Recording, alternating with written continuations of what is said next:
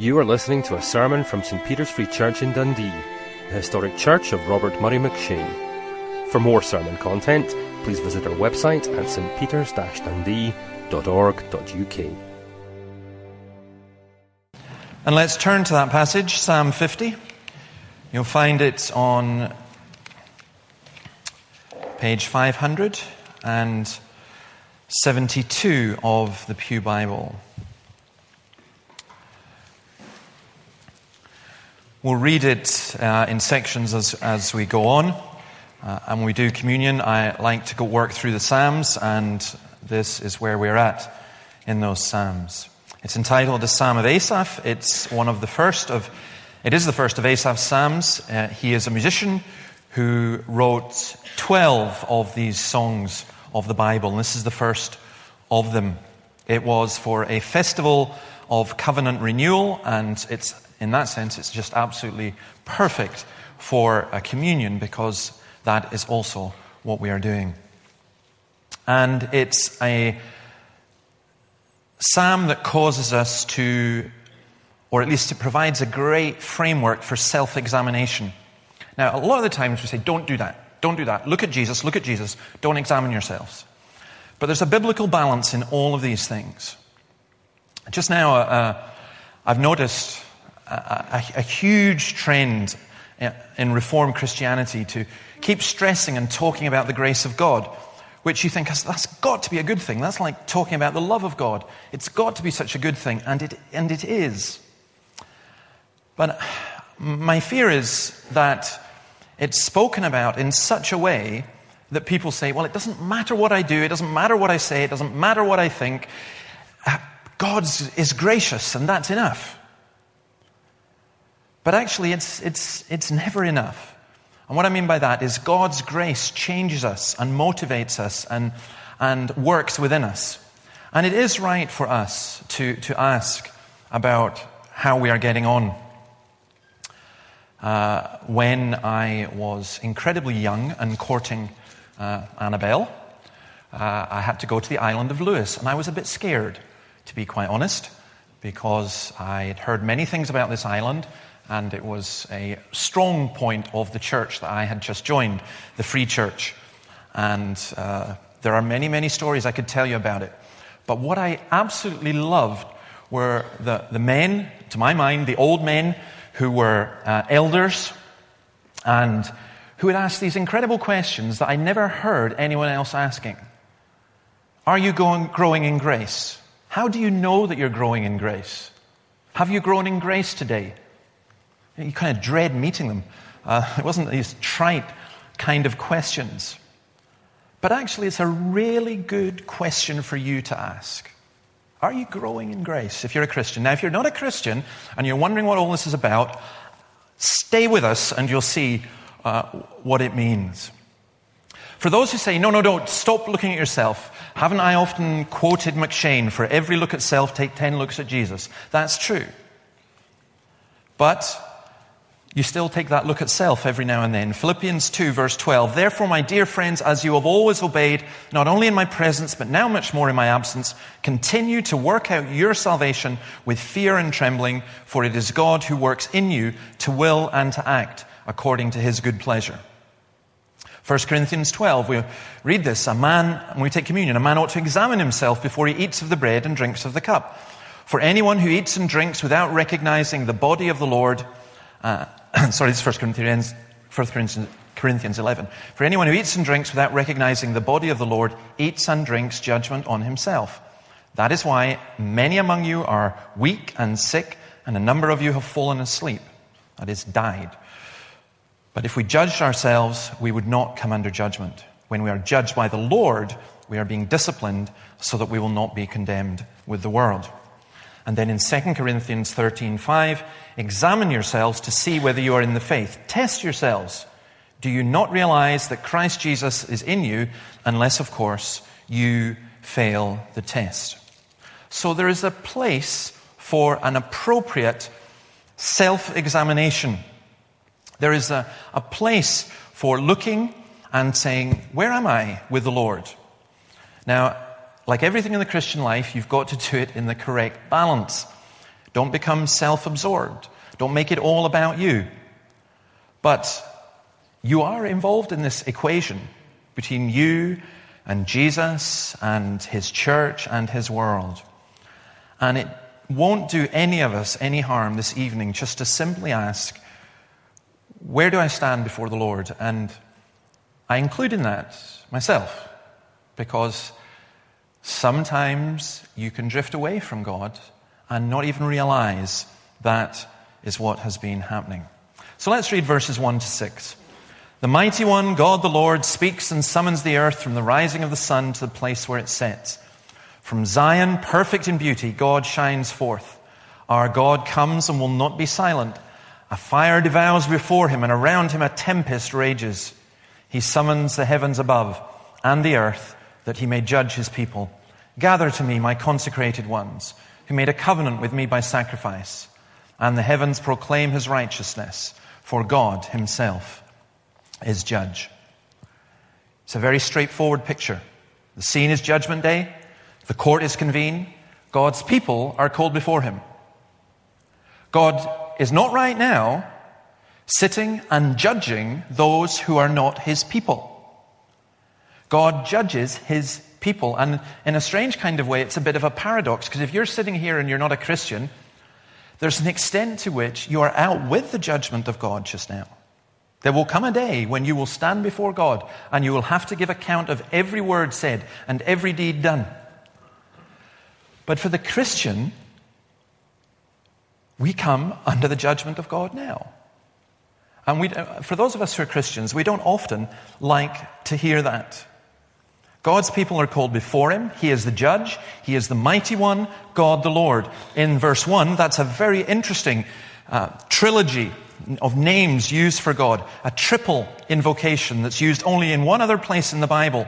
In Joshua 22:22. The mighty one, God the Lord. The mighty one, God the Lord. He knows. And let Israel know. If this has been in rebellion or disobedience to the Lord, do not spare us this day. And the story there is, there was a charge against two of the tribes of perceived apostasy, and the people were called to answer, and they said, no, the mighty one, God the Lord, he knows. And God comes to us and is present with us this evening as the mighty one, God the Lord. He knows. You can fool me. I can fool myself. I can fool you. But I can't fool God. He comes and he speaks with judgment, and the images of this fire and the great cosmic effects, the spectacular bonfire night. You go when the Kirk session will be meeting on Tuesday night. There'll be fantastic bonfire night at Baxter Park and where's the other one? Balgay Hill. And I mean, it's tremendous. It's wonderful. It lasts for about 20 minutes, and it really is worth going to see. But the imagery here is much, much stronger. It's compared with Sinai, but I think ultimately it's compared with the judgment of God to come. And the Lord's table reminds us of the coming of Christ not only in salvation, but also in judgment. We eat and drink until he comes. And judgment begins with God's own people. 1 Peter 4:17, for it is time for judgment to begin with the family of God. And if it begins with us, what will the outcome be for those who do not obey the gospel of God? I love in this as well that the creation is called as the witness or the witnesses to God. The heavens declare God's glory and righteousness, and they do not hide human sin. The heavens proclaim his righteousness, for God himself is judge. And you'll notice also that the people are those who have made a covenant with him by sacrifice. This is following exactly the pattern of Exodus 24, when Moses comes down from the mountain and the book of the covenant is open and read to the people. They respond, "We will do everything the Lord has said, we will obey." Then Moses takes the blood, sprinkles it on the people, and says, "This is the blood of the covenant that was made with you in accordance with all these words." There's a ritual of sacrifice followed by the repetition or the recitation of the law. And the psalmist here is reflecting upon God, that same covenant initiation, that same covenant being reflected now and on the ultimate day of judgment. Now, the point of all that is this: that to believe that God is with us, God himself is judge. Our God comes. The mighty one God, the Lord, is our God. To believe that God is with us can be an incredibly dangerous belief. Sometimes people have done things and have said things believing that God was with them when he wasn't.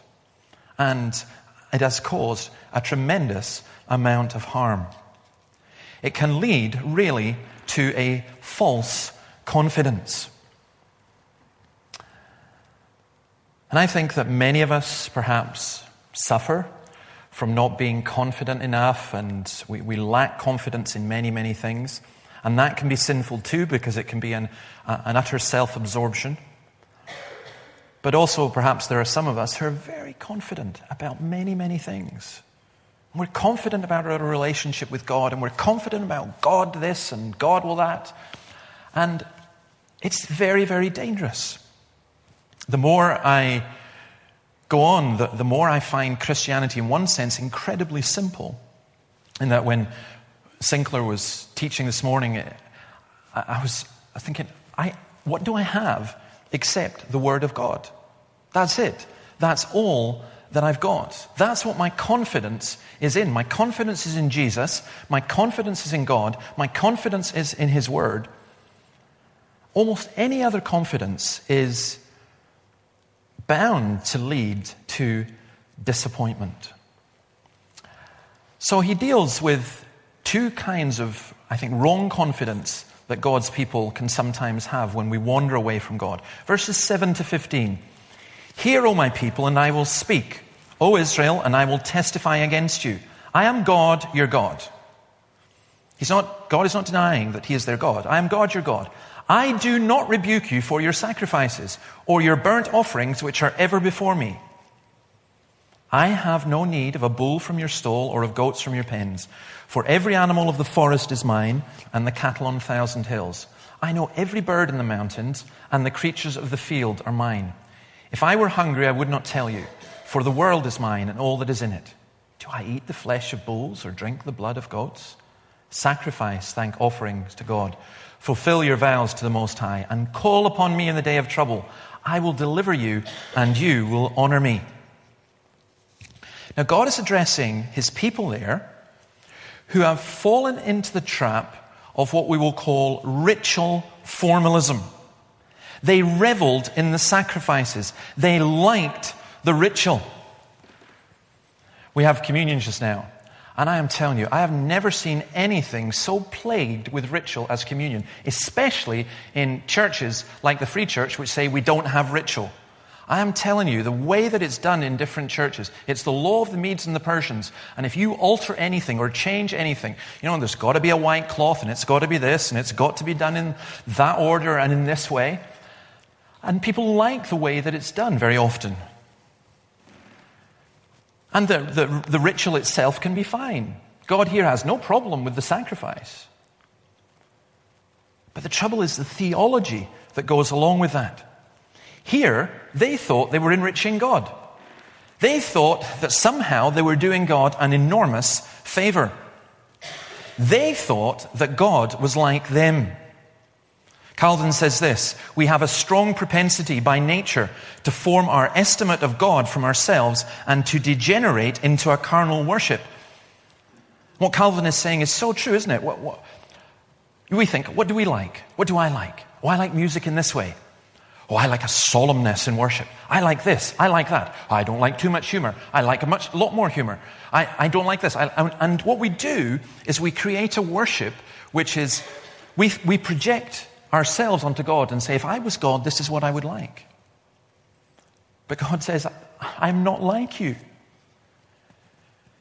The people here were taking around from the pagan theology around, if you like, because the pagans around thought that God was enriched by their sacrifices. You sacrificed a bull. Oh, that was good because God got fed, as though he needed the blood of a bull. But God didn't need that, and God did not depend on what they gave. True religion is never man reaching out to God and seeing God. It is always much more. God is not reproving them for their sacrifice. He is reproving them for their wrong understanding of that sacrifice. Look what they neglect. They neglect thankfulness and obedience and prayer. Sacrifice thank offerings to God, verse 14 says, fulfill your vows to the Most High and call upon me in the day of trouble. True religion is responding to God's grace obediently, thankfully, prayerfully, and in worship. The simplicity of outward worship is that it points to the real relationship. I don't know, I watched... I'll make a confession. We quite like watching Graham Norton. He's a very, very good presenter, and his shows are always incredibly interesting. And I know that he's, a very camp Northern Irish person, but that you should never hold that against him. I do enjoy watching his program. I find it fascinating as a cultural observation as well. And last night we watched him interviewing Elton John. And I thought, I was just thinking about it a little bit, and, I'm probably not in any position to make any kind of judgment, except on this, that Elton John talks a lot about the 2 children he's adopted or taken into his family, and the amount that gets given them and everything else. And it just strikes me all the time when I listen to it, how complicated and how money involved it all is. You can go and you can see people who have a lot less in terms of the things of this world and who have a very, very real relationship with their children. Sometimes I think in our Christian worship, we complicate things.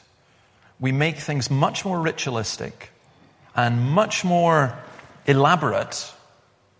So much so that it may be that the real relationship is still there, but sometimes is it not in danger of getting smothered a bit?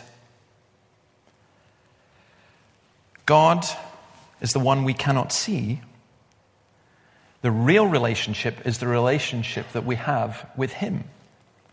And that changes our attitude and our behavior to others. The ritualists were good at worship. They were good at the sacrifices.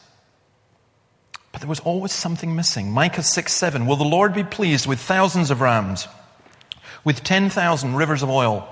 Shall I offer my firstborn for my transgression, the fruit of my body for the sin of my soul? He has showed you, O man, what is good. And what does the Lord require of you?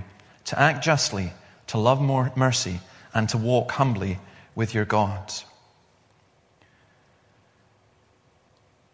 Sometimes there are Christians who say, well, we need to be doing all this mercy ministry and social justice and so on, like Chris was talking about in terms of CAP. But again, it's like the worship issue. Sometimes we get that wrong because we think, if we do this, then if I was God, I'd be pleased with someone who did this, and I would want to reward them.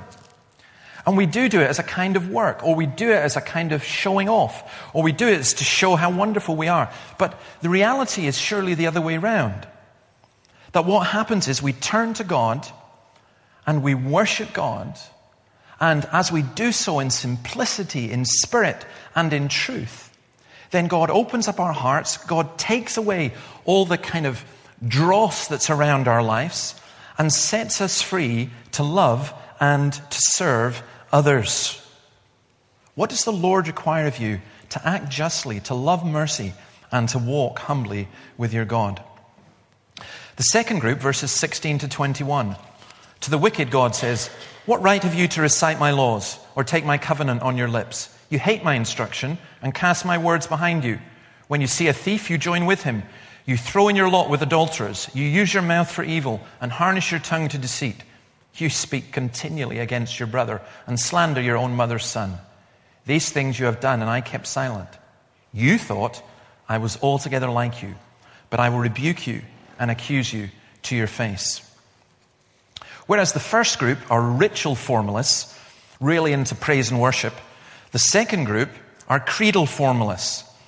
They say all the right things, they have all the right language and all the right doctrine. They recite it, they love it, they profess it, but they don't keep it. Their life contradicts their profession. What right do you have to recite my laws? Verse 17, you hate the word of God. Verse 18, you say you love it, but you hate it. Why? Because you break the commandments. Do not steal, do not commit adultery, do not speak evil of your neighbor.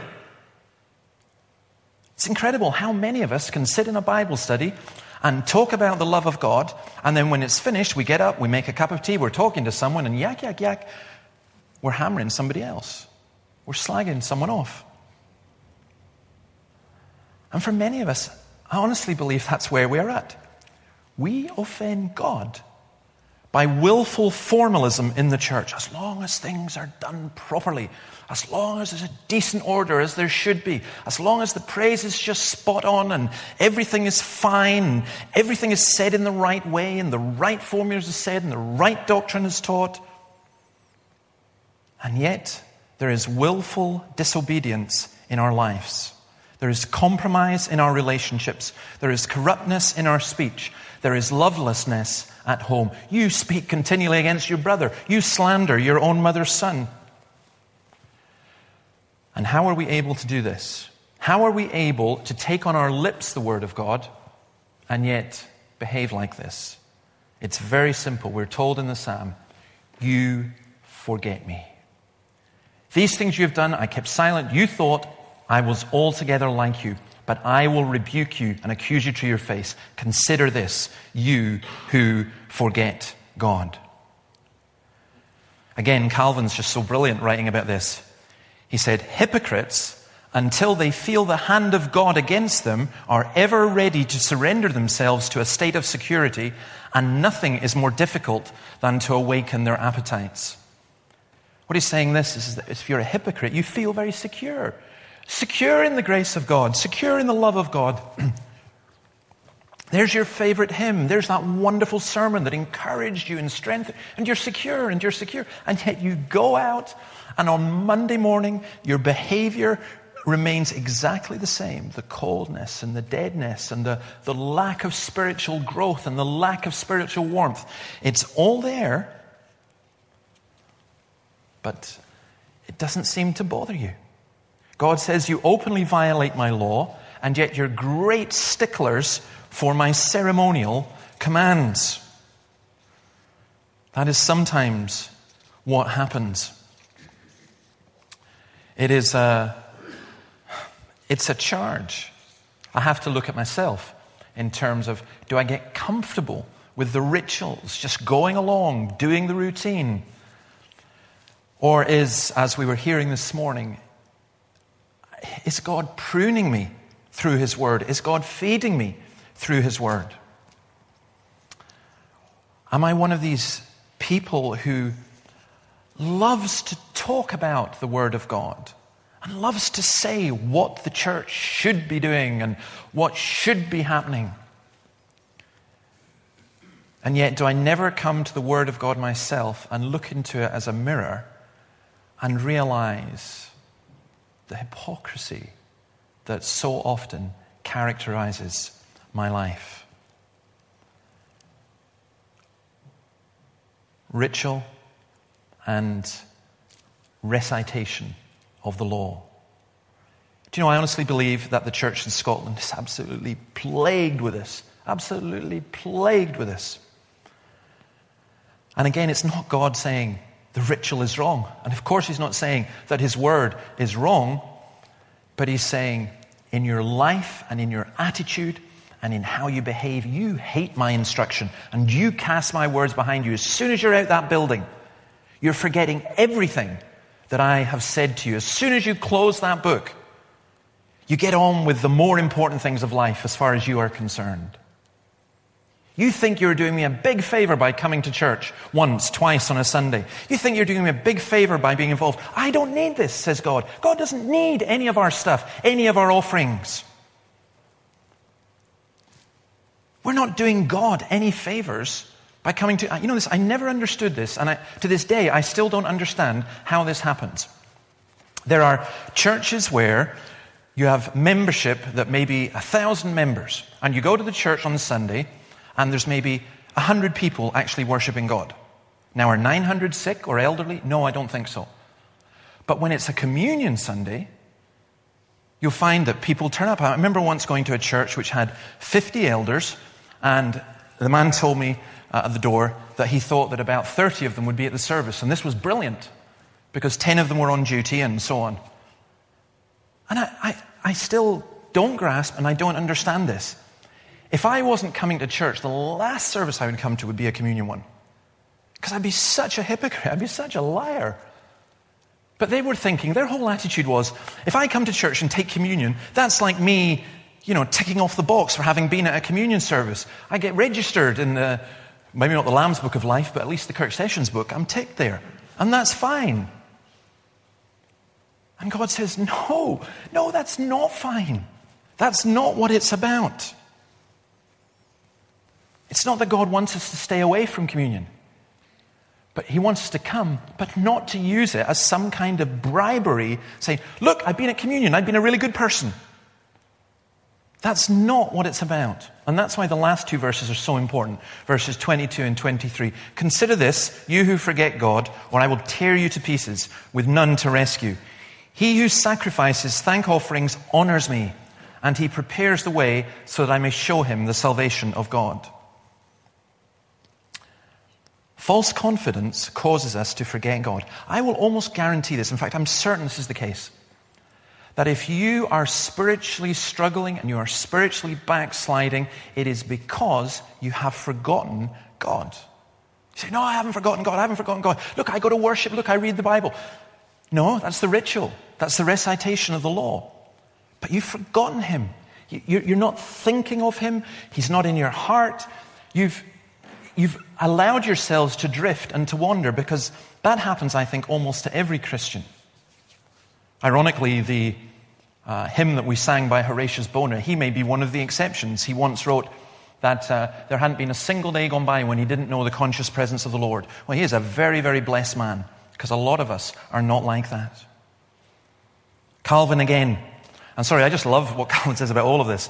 I've read all of his commentary to you if you could have handled it, but men are disposed to admit that God is judge, but at the same time to fabricate excuses for evading his judgment.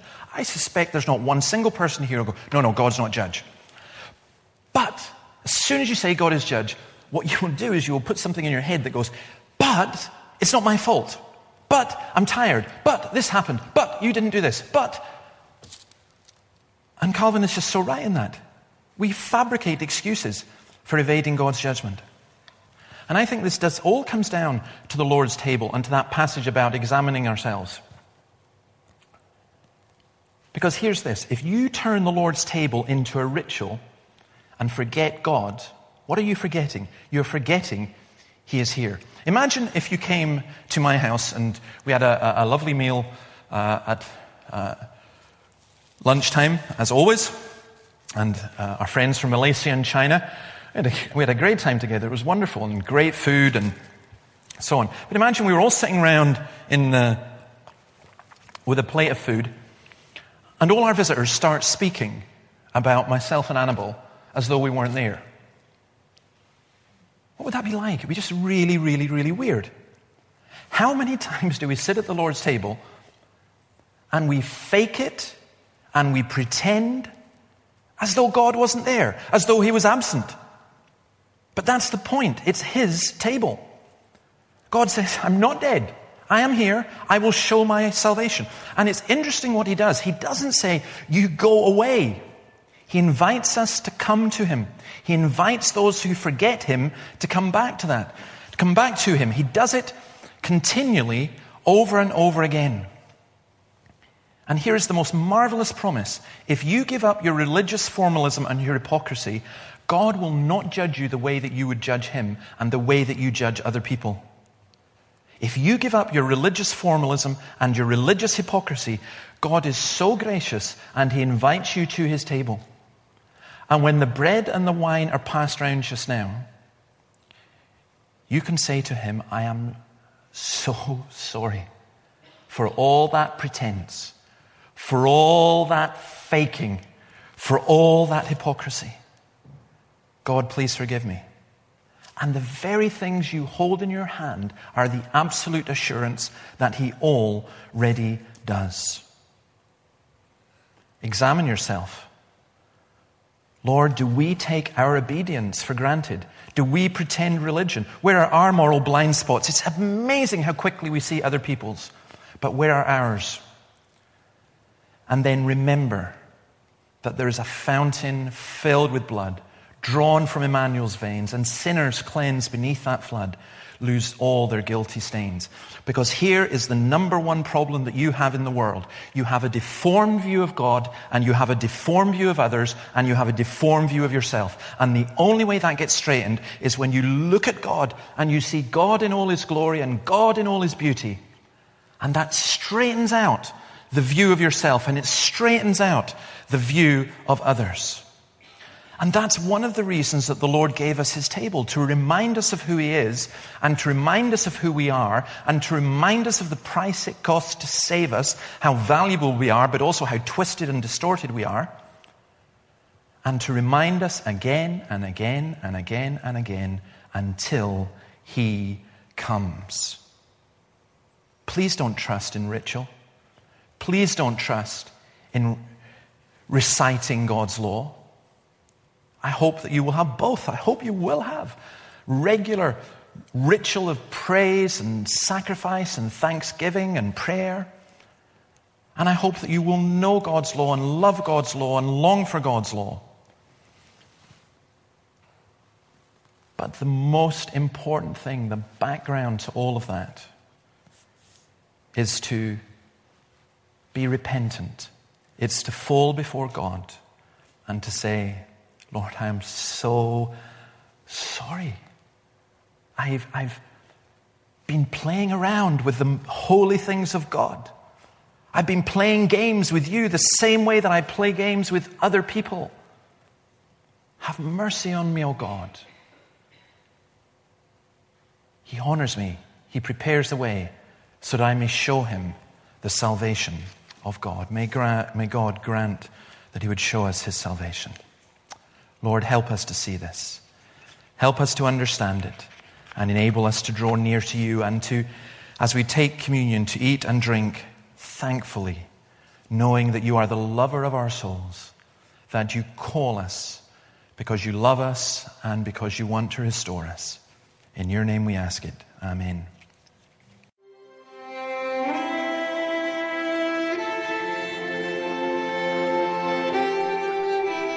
Thank you for listening to this sermon from St. Peter's Free Church in Dundee.